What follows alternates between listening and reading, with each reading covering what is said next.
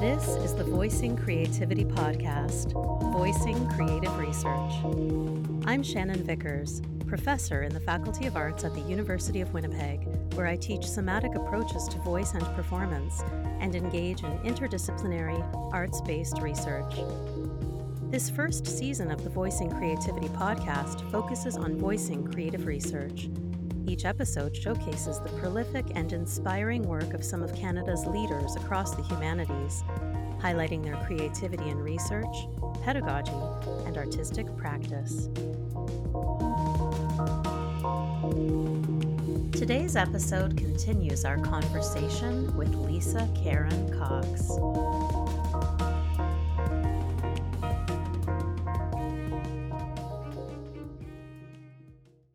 If I can, I'd love to highlight one of your more recent artistic contributions that I so grateful that I was able to see, even though I'm far away from you.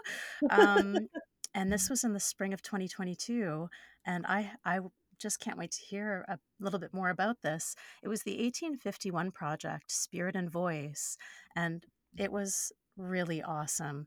I'll just share that the project was described as an online theatrical experience revisiting the 1851 North American Convention of Colored Freemen, where past and present collided. Historical figures met present-day people and grappled with the way history has been written, as well as issues that affect Black lives today. And one of the things you said in some of the press was we're very, in some ways, lucky in 2022 because we do have these elders we can reach back to and stand on their shoulders, even if they're not with us. And this is a way to bring that to light. But how can we do that with joy? How can we talk about racism and be joyful simultaneously? How can we skate that line of, oh, I laughed at that. Should I have laughed at that? How do we promote reflection through humor? I wondered if you could speak a bit more about the project and the amazing contributors that did such fabulous work. Oh, It was phenomenal. oh, goodness, thank you. I mean, I will start by saying, um, post George Floyd, I've done a lot of work centering Blackness. I would say Afro Canadianness specifically. I'm not sure anymore if I believe in this umbrella term of Blackness because there are Black people all over the globe. And um, it feels a bit monolithic to have a single label on that, especially as Canadians who consume a lot of American media and a lot of American performance. So we associate Blackness with actually American Blackness. And there are some distinguishing features between those of us um, based in Canada versus based in the US. Um, and in the past, in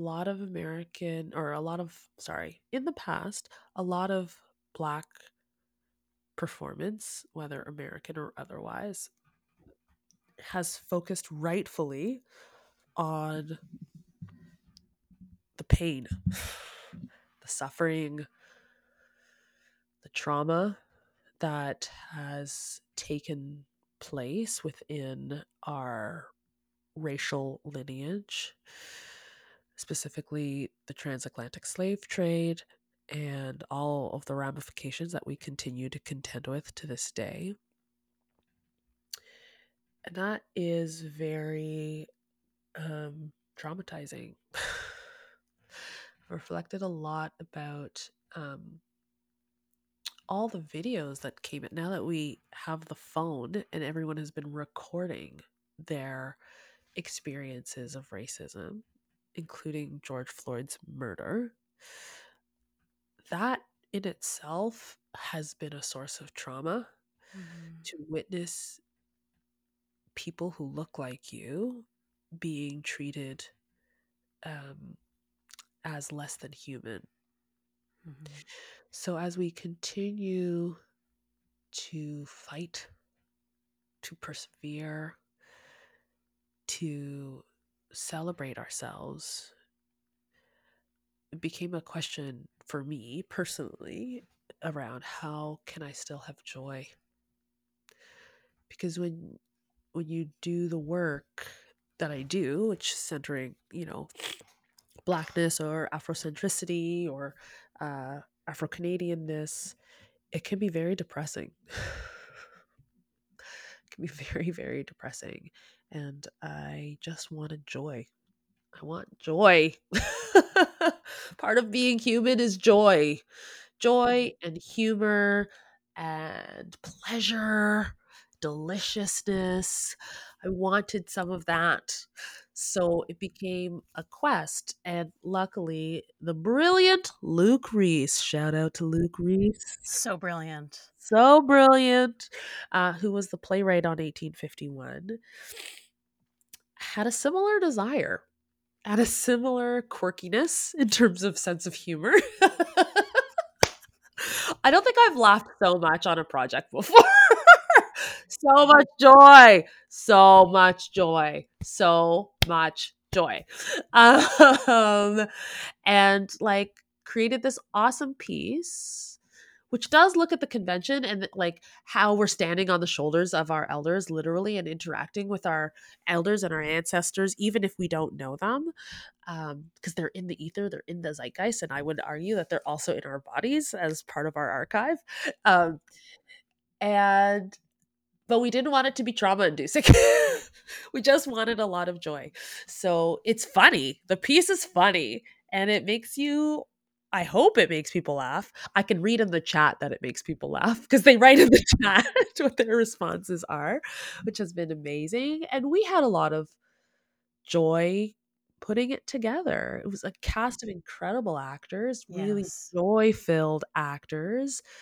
Um, and I feel like it was just such a pleasure and a privilege to be in dialogue and in conversation with all of those artists in a joy filled way on a subject that is generally treated um, kind of with a lot of hesitation and tentatively. And it's not that we didn't take a lot of care, there was tons of care in the piece, but it does explicitly walk a fine line, um, because that fine line also is a form of learning and can call people out a little bit as they question whether or not they should be laughing at moments. um, yeah, I reflect upon that piece with such joy. It was so amazingly well done, and I loved that it had so much research, Yes. historical research, and scholarship embedded in it. I believe Dr. Natasha Henry Yeah. had some research contributions for it, and you also had Dr. Naila Khalida May, Kalina May. who Yes. delivered an amazing keynote. Yes. And so it really felt like we went back in time at certain times, but that we were also in the present, and we were engaging with our artistry, but also with scholarship and Scholarship. research. Yeah. And so, would you say that I'm just so curious? Did Luke write all of that, or did he have a sort of framework, and then was it collaborative with these incredible scholars and the other artists that were part of it? I was remarking also on the sort of the little vignettes that were promo, Oh, and some of them felt so alive. I thought, this can't be scripted. This has got to be somewhat improvised as well, because they were so dynamic, and they felt really like a mesh between the historical character and the artist's personality. I laughed watching those little previews before the thing even started earlier in the day, and I just couldn't wait. They whet my appetite, so to speak. So please yay. tell me everything. I Perfect. please. I mean, Luke did a lot of writing. Obviously, he's the playwright, and with Natasha Henry as well, from the Ontario Black History Society, who supported the historical research, and kind of looked over the script to make sure it was historically accurate. Even though we did fictionalize some things, the big ticket items are real historical events. That was in some ways the original mandate from Myseum, was to take the St. Lawrence Center. Mhm. What are the major events that have happened here? And Mm. how do we bring those to life? And Fascinating. so, yeah, the 1851 North American Convention of Colored Freemen was the event that we wanted to bring to life. And Luke and I were brought on kind of after some of the structure of the event, aka like Myseum approached Soul Pepper. They wanted to do this thing related to 1851, and then through how do we find playwrights and directors, eventually they got to Luke and I.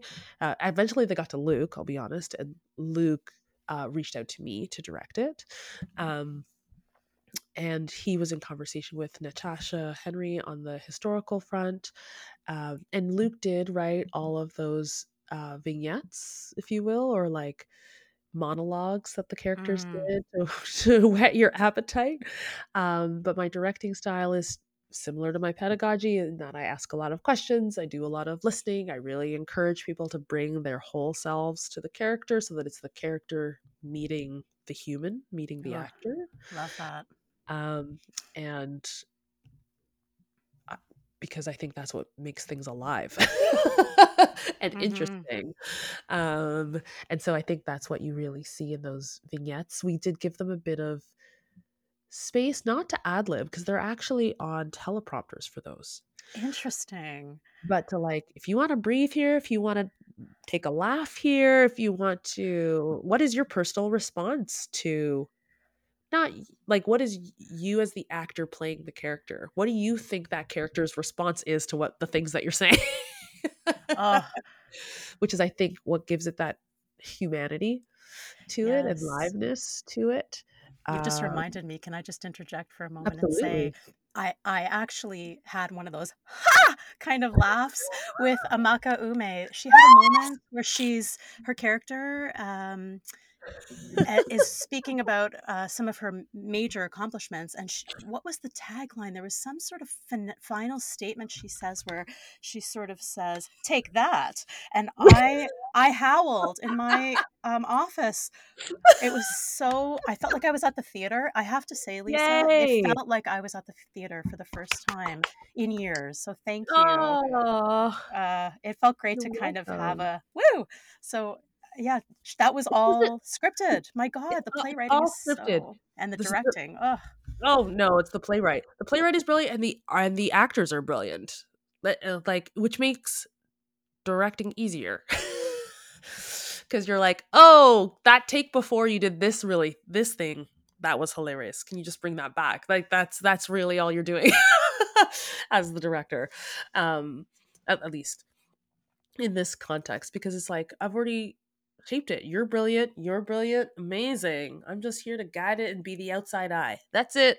That's it.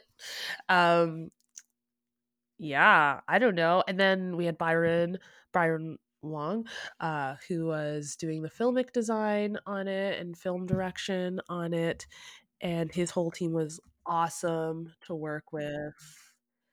You know, they're film and TV and documentary people working with these theater people, and as you know, I am a big personality. So film is very serious. is Very it? serious. It can be like on set, serious business. Camera, Hmm. the technology is expensive, and like time is money. And I just straight up with them was like, okay, yes, I get it. Time is money, blah, blah, blah. I'm like, so this piece is about joy. Okay, let's be clear. So if we need to stop and have a laugh, we're going to do that. And I don't want to hear anything about it. Okay? Good. Cool, cool, cool, cool, cool. Because it impacts the work ultimately. The Why? work was It so fantastic, impacts the work. yeah. Yeah, and I wanted to. It was really important to me that we keep the space playful.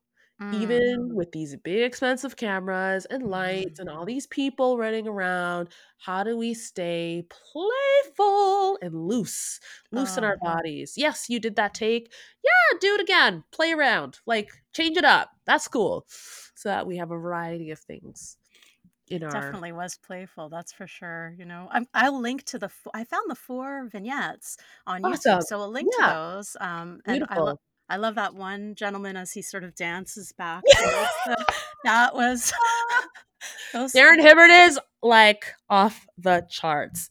Such a phenomenal actor. Everyone hire him more. yes. And like for the spirits, because you're linking to the vignettes of the spirits, the ancestors. Mhm. What was really important for me as a director was I reminded them that a spirit wouldn't know what a frame is. So when you're Mm. on camera, you know that you're in this little box, and so you try and stay within your little box. Or I said to the people playing the spirits and the ancestors, I'm like, you don't know that. You just see this camera thing looking at you. You have no concept of framing. Love So that. be free. Just be free. Like it should be bigger than our two hosts, who are played by Emma Jade and Cameron Grant. But it should be bigger than any of the motion they're doing because the contemporary folks recognize that they're in a square. They have phones. They use them in the show, and they are going to stay in their frame. I'm like, you guys can just have a good time. Mhm. They were fabulous as well. Yeah. Can we still access the 1851 project somewhere to It's link going to to? it's going to have a life on the museum website that you'll be able to link Okay. to. Yeah, and go back Wonderful. to. And we're trying to get some of the chat so you'll still feel a bit live in it, which would be great. Wonderful. Mhm. That was such a pleasure. Thank you so much for, indulging me in my questions. It was Absolutely. such a Absolutely. fabulous production. Um, I happened to also do a little bit of research on you. I hope that's not weird, as I was sort of looking up some of your other contributions Fair. amongst the many that you've done. And I have a couple of quotes. I love quotes. Okay. One of the things that you said in a Toronto Metropolitan University Spotlight Mm. article, I would kind of say this is maybe about creativity amongst so many other things, is you say we can throw our ego to the wall a bit. So we're free and playful and open. That's how we should approach all of our work. Interestingly, you just sort of brought this up in relation to that fantastic piece of art. Um, Tell me a bit more about that.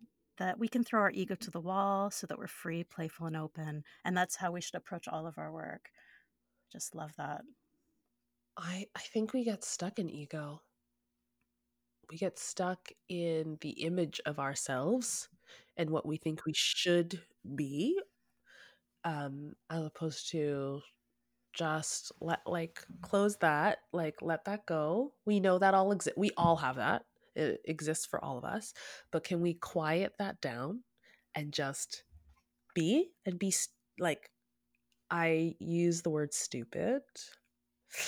um, but can we just be silly and ridiculous and like not concern ourselves around what that looks like so that we can be playful in the work, Yeah, so we can be ridiculous in the work, because in the reality of life, when we're in IRL, high stakes situations, we are silly, we are ridiculous, we are um stupid sometimes. And I mean that in the most generous and beautiful way, in the clown sense of the word. Like hmm, we're not always engaged in our logical prefrontal cortex and doing everything right like an automaton. We like get it wrong sometimes, and that's funny, it and that's is. joyful, and that Yeah, actually can lead to some beautiful things. That's okay. So can yeah. we open ourselves up to that possibility by being released from our ego to just play and be our unique, silly selves? That's the beauty. That for me is the beauty. Like, ego's gone, just like responding from my truth. That to me is gorgeous performance. Ah! Taught to me by my kindergarten students who I miss Yeah. deeply. I was just thinking about what you said earlier about this sort of, before the age of grade 5, how you witnessed this Oh, unbridled openness and playfulness and, oh. authenticity. And I'm going to guess that something happens at that tween time. Would you say that that's where this sort of January of grade 5. January? Oh January, February of no. grade 5. Look out, Oh, parents. oh. What Yep. what do you witness? Is it Well, I is just it is it a social thing that kids start to um, impose on each other a bit of meanness, and that then shuts down this open freeness of vulnerability and heart and creativity, or is it something that you've witnessed as more internal, that students think, oh, now I have to be an adult, I'm going to box that part of myself away, Mhm. put it away forever? Like, what is it from I your mean, point of view? you know, I'm not like acknowledging that I'm not a developmental psychologist. um, what I've witnessed is a bit of all of those things converging at that moment. uh, A desire to fit in, yes. a, a, a reduced ability to forgive, which Mm, means the pressure to fit in is higher, mm, a reduced ability to get over things and to not lord it over others, which mm. increases the desire for belonging and to fit in and to not step out of line. Oh, geez. Um, yeah, and that just make everyone just gets their jacket, their armor on, and their Mm-hmm. shield and their persona on, and a desire to find uh the subsection because they're all in grade 5, but are you in band, are you an athlete, are you, do you know what I mean? You start to categorize and limit students in a particular way, and they kind of limit themselves as well as because they are a small community, and so people are trying to figure out, well, which of these categories am I, and therefore narrowing who they are Oh, so that they fit into that thing, as opposed to prior to that. Like, I watch my daughter's 7, she's like awesome. I'm totally biased. I think my kids are awesome, but of she course they is. are. Yeah. Yes, they are. They're amazing. But she will be in her like super puffy tutu skirt while playing soccer, and then go to drum class, and then ride her bike, and then do a beautiful painting. Like, there's no limitation. She's just like, I am all of these things. I get to Yes. be all of it. There's no capping. I love There's that. no, you know, trying to minimize who you are at that age. It's just all of them are big. Even the quiet ones, the ones who are introverts, are still big in a certain way. They're big in their quietness, if that makes sense. It They're just does. dedicated to who they are. It's and they're okay with it. Meh, meh. I'm reminded of, I think it was Einstein that said that every child is an artist, Oh, yes, but it's remaining an artist as we grow up. That's the challenge. That's a yes, paraphrased version of that quote. But it seems to me that in the work that you do, both as a creative artist and as a teacher, you are guiding people back to connecting fully with their entire body yeah. archive of imagination and artistry and possibility. Mhm. Don't What tell a anybody, but there are days where I do my kindergarten warm up with university students. yes. And it's because we actually are doing the same thing. For them, I'm trying to get their sillies out. Oh, So they can go back and do literacy and math and science and those things. I'm like, let's get mhm. those sillies out. But it's about connecting them and giving them space to be silly, And to and play. also and to play. Absolutely. And it's the same thing at the university level. I want you to connect with your silly and to like connect with your body and to be playful and to like respond to what your body needs. It's the same thing. The objective is the same for different reasons, but the objective is the same, at least in my room. To connect, to be silly, to be playful, to be responsive. Let's do it. I love that. I hope it's okay, but we are going to tell some people about that, Oh no. unless you wanna cut that out of the podcast. Totally up No, to no, you. no, no, no. Sorry. But I what does that totally look like? anticipate. If you're okay with it, I wanna know what this warm up looks like. What the I mean, it's If you're okay not with that. totally, totally. It's not anything that outrageous, to be honest. It just it's about making a lot of strange sounds. It's about going into cat cow. It's about Yeah. opening the back, but like kind Mhm. of being unabashed and to a certain extent wild, if you will, about it. It's about shaking out different limbs of the body. Oh, You yeah. know, it's everything we do as quote professional artists. Yes. um, and I guess because I came to teaching slightly after I was a professional actor first, then went back to did teachers college and then was teaching drama. And so I literally would do my warm up with the kindergarten students. How awesome. They And they loved it, I'm liked it. sure. It was Yeah. fun. And I was like, this totally fits into the curriculum because I am a bit nerdy. So I was like, oh, I have to make sure it works. I'm like, it does. It fits into the curriculum. We're doing all the things we're supposed to do. So great. And they're so good at it. I'd be like, oh yeah, right. Oh, that's good over there. Oh, look at how that spine is just like fluid. Right. Okay. Oh, that sound was amazing. Okay, great. I gotta replicate that one. Okay, amazing. Yeah, so good. They were Lucky so good. students. Lucky me. I literally became a way better actor once I became a teacher because I was interacting on a daily basis, 6.5 hours a day with kids in a performance space.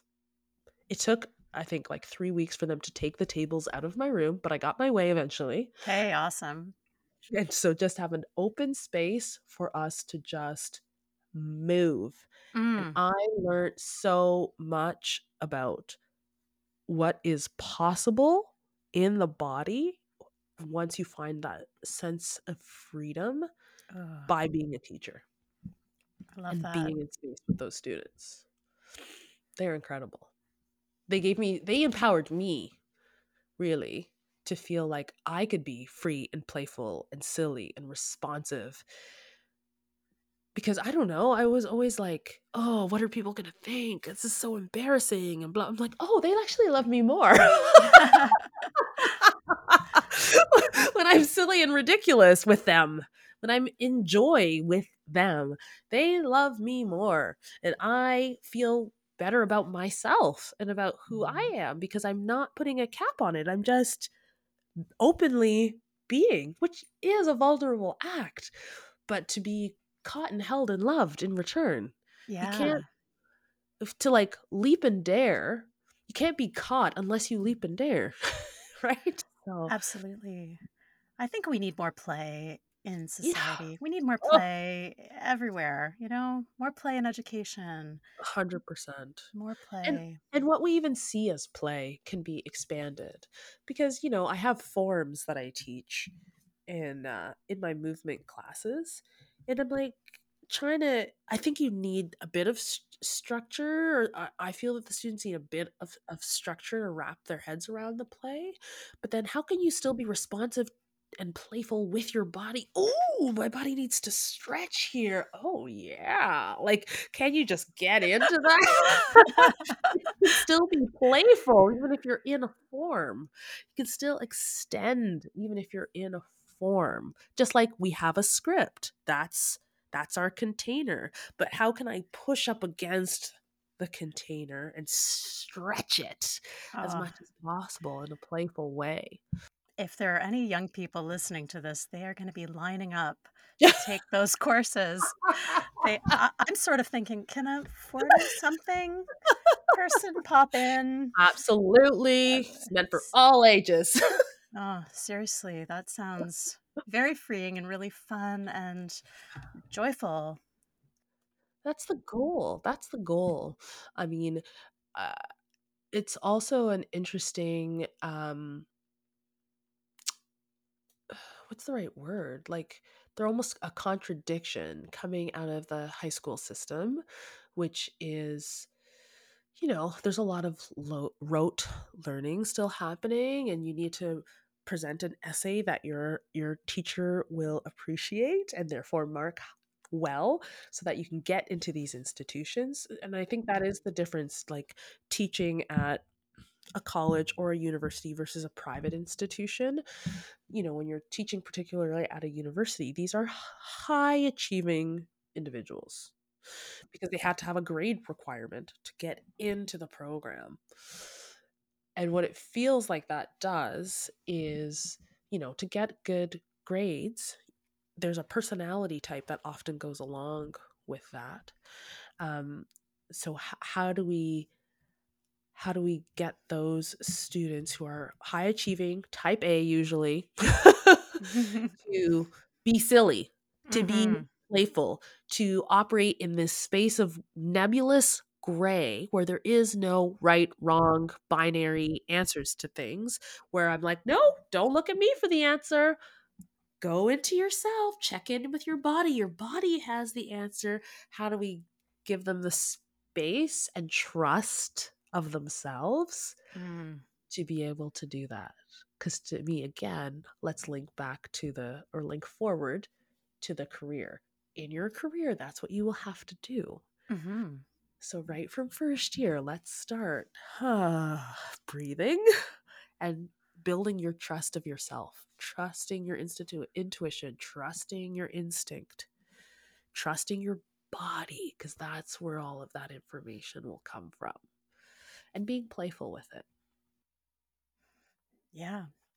That's exactly what they're on the trajectory to do, right? All that embodied learning will support play, fearlessness, you know, boldness, Boldness. creativity. Yes.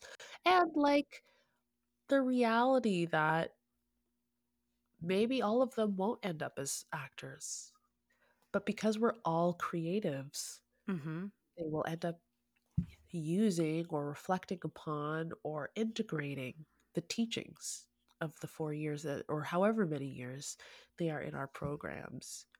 I think at least one of the things I want us to start talking about in my program where I work is just the idea that it's not only we don't graduate only actors. We graduate lawyers, we Yeah, graduate doctors, we we do. graduate journalists, We we do. graduate humans. We do. That's who we graduate. We graduate humans who are in more connection with their humanity, ideally, when they leave our program. Yes. That is a service to our community and to our country. 100%. Absolutely. And that's okay. I know that some students feel pressure when they meet with uh, other instructors or faculty members or members of the professional community. If they don't work as actors, then they didn't do it. And I'm like, meh. I'm just like, I don't know. I think anything you choose to do will be impacted by your deeper connection with creativity, your deeper connection with yourself. It allows you to be more of a human. Who wouldn't want a lawyer or a politician or a doctor or an engineer or any teacher who isn't more of a human, who isn't Absolutely. connected to their humanity in a deep, Yes. deep way, who is able, because like the act of acting is to connect out and to bring that in back into yourself, right? And to be responsive. Wow, isn't that amazing for anything you choose to do going forward? I agree. Is to be able to connect out with the other human and bring that in and be responsive to that. I'm thinking these are some good skills. Yeah, they are. They can change Regardless. society, these skills. 100%. contribute to the positive good in the world. Yeah. Yes. Yeah. Can I ask you, Lisa, Yeah, what of you course. have on the horizon? I noticed when I was again doing a little research on the Ah, interwebs that yes, you have a few projects coming up. I One do. is with Nightwood Theater, Yep. and it sounds really fascinating. And you're also writing, directing, and acting in a 20-minute interactive audio piece for children examining the hero's journey. Ooh, can't wait to hear about Mhm. this. Through the lens of a child in a non oppressive framework. So um, I'd love to hear what you have coming up and anything else you'd like to share, really. I have a few things coming up.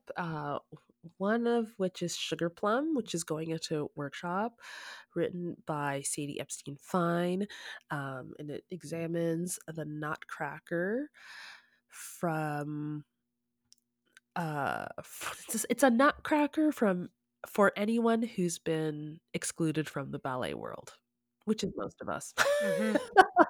True. um, with a special focus on queer and racialized voices. Um, and it's going to have so many it's in English, but so many different ways of communicating in that piece, which I'm really excited about. Lots of dance and movement and spoken text as well, spoken language, Mm. um, chorus work. It's a beautifully Mm. complicated piece, which I'm really excited about. Um,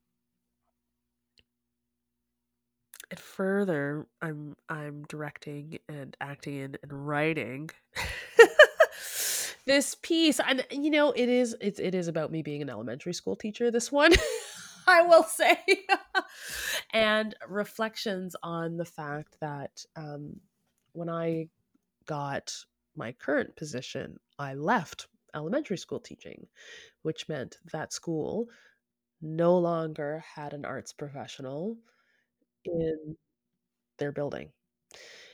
Um, and recognizing that even many of the arts teachers people who are designated to be arts teachers weren't professional artists. So I was a bit um, unique in my approach to teaching. I taught drama, dance, and music.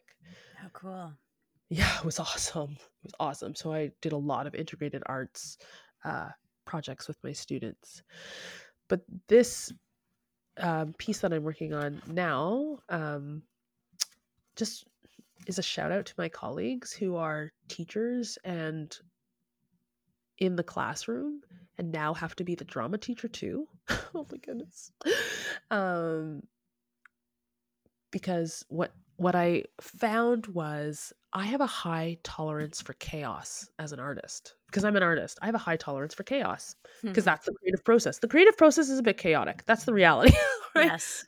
They don't train you for that in teachers college. I would just like to say that openly. They do not train you for chaos. They actually train you for the opposite, management. They want to manage Interesting. and control it, Mm. um, which again is the antithesis, in my opinion, is kind of the antithesis of what you need to make like real art, not crafts, real art. Hmm.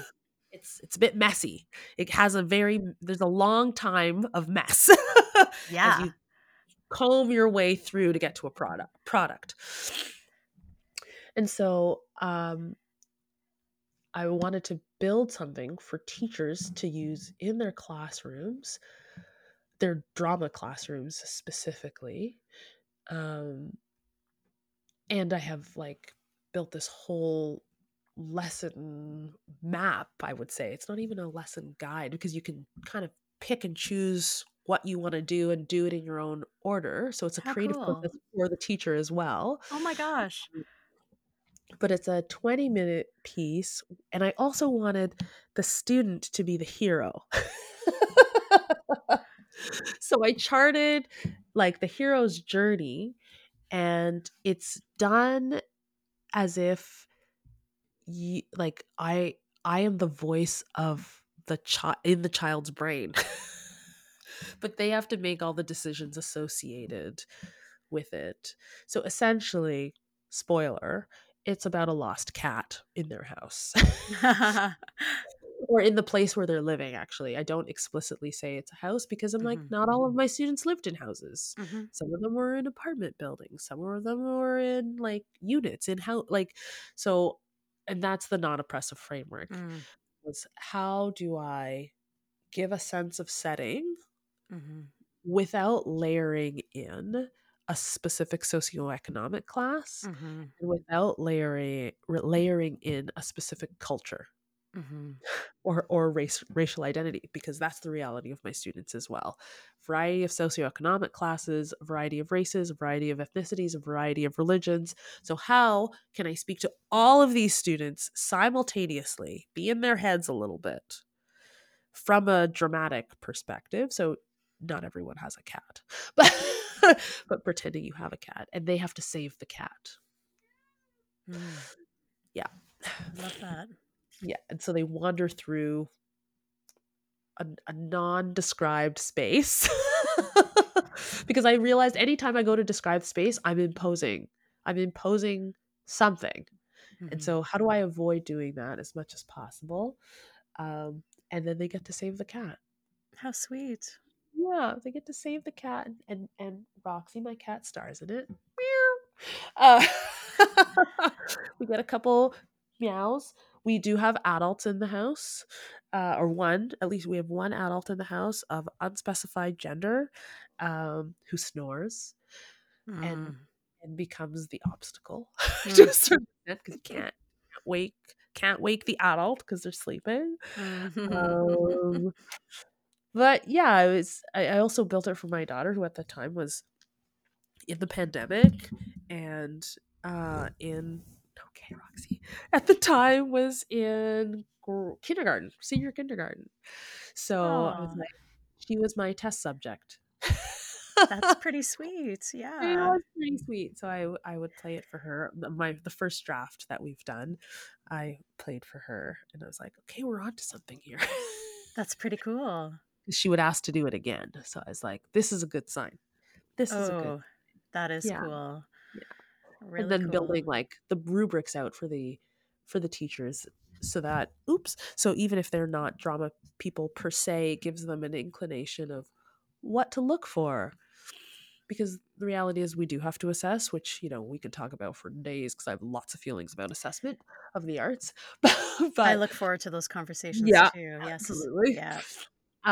So what are you looking for when you're assessing? How can you also get some written communication marks out of this? How can you also get some literacy marks, beyond writing, but also oral communication, maybe some media marks as well? Can we roll that into social studies because it's how to build community? Blah blah blah blah How nice. blah. So great. Yeah, so that's been a fun little project to be doing and working on Very as well. cool.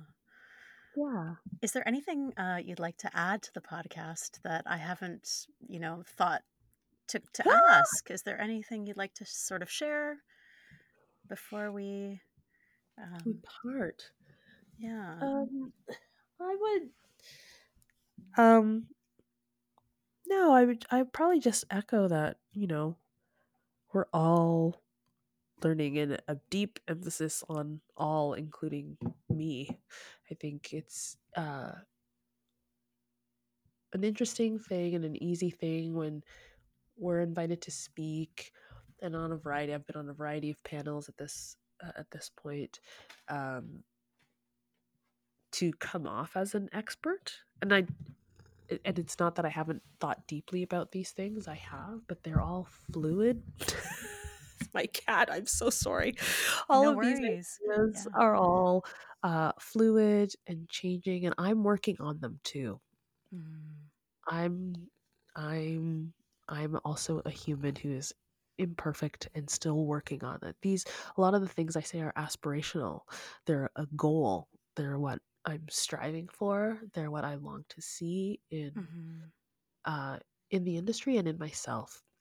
I think that's part of our way of being as artists Yeah. is that we are, if we're in the work, we're constantly working on ourselves and working on filling in gaps Yeah, and learning. Um, can I ask another question then? It just of sort of course. popped into my head. So, being an artist in the academy, as we both are, I wonder, what's your perception of how you are an embodied, spirit oriented, multiple knowledges person? Do you find that in the overall academy it's been received, or do you find that whether or not it's received, I'm going to be me and I'm going to bring this whole beautiful archive with me wherever I go? And by doing so, I will disrupt a bit of perhaps a positivist sort of, what's the word, framework or inclination, I suppose, on the institution. What do you think about that? And I ask this literally not for a friend, just for myself, because it's something that I am always thinking about. Oh, I think for me, when I applied for the position, I told myself from the application moment I decided I would apply that I'm going to be authentically and holistically me the whole time through the application process. If they're not interested, that's a gift to know that in advance. Absolutely. Because when we take on these kind of roles and jobs, they are extremely long term. Hmm. They have the potential to be the rest of your career. Hmm. So I need to know if this is actually what you want. And you should get to make an informed choice too. Is this what you want? And is your response to me what I want? And that way we can both make informed choices about whether or not to go forward together. So from the application time, I have strived to be in the real of who Lisa Karen Cox is as much as possible. And that continues. And that's not for everybody. It's not for the faint of heart. But for me, the cost is greater if I delay sharing who I actually am. So I prefer to share who I am from the beginning. Um, it's a form of informed consent. I love that. uh, and I'm not as emotionally invested, quite frankly. If I'm doing it from the beginning, I'm setting that habit Hmm. of this is just who I am, but also I'm not as emotionally connected and invested in people. So if you're like, not into it, it's easier for me to receive that than if, like, 5 years from now I'm going to start taking off my armor and showing you who I am. And you may have a reaction to that. That's hard. That's hard. So I'd prefer to know early, as early as possible. Good for you. Yeah. I love that. It's a thing. And then people learn to work with you, with actually you. Hmm. Not the idea of you, not the facade of you. Actually you. And in some ways, I've seen it whether in this institution and at my previous one as well, it releases other people to be themselves too. It's great. Because sometimes they've been hiding for a long time. That post January, February grade 5 moment where you're trying to fit in, that lasts for the rest of our lives.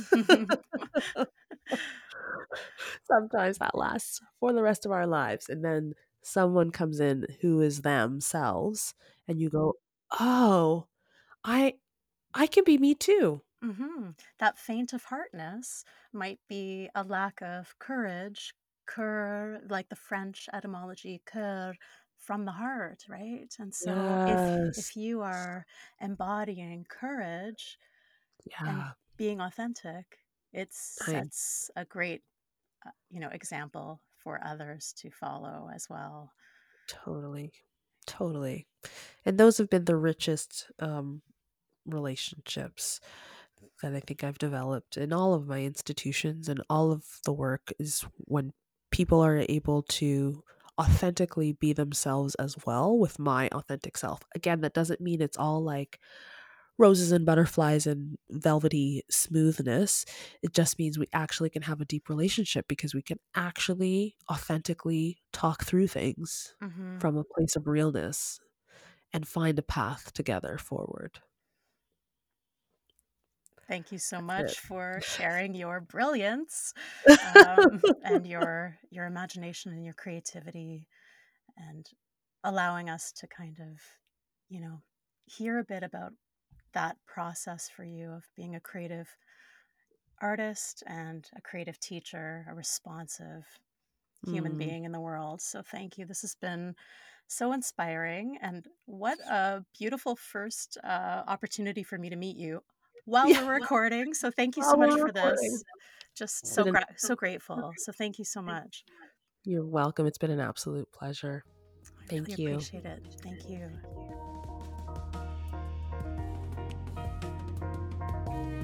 If you want to learn more about any of the resources we spoke about in this episode, please check out our show notes on voicingcreativity.com, where you can also email or send us a voice memo with your feedback at podcast@voicingcreativity.com. You can follow us at Voicing Podcast on Twitter, and you can tweet about the podcast by using the hashtag VoicingCreativityPodcast.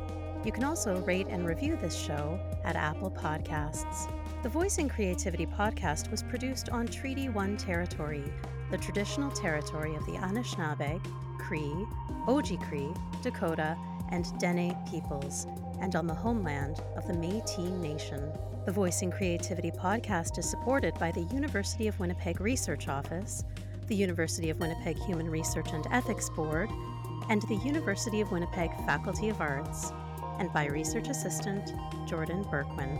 A special thank you to Dave Peterson of Ross River Dana Territory.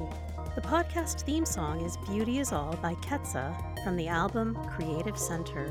You can download more of their work on freemusicarchive.org and from their website, ketsamusic.com. If you enjoyed this podcast, please check out our other Season 1 episodes. Thank you for listening to the Voicing Creativity podcast.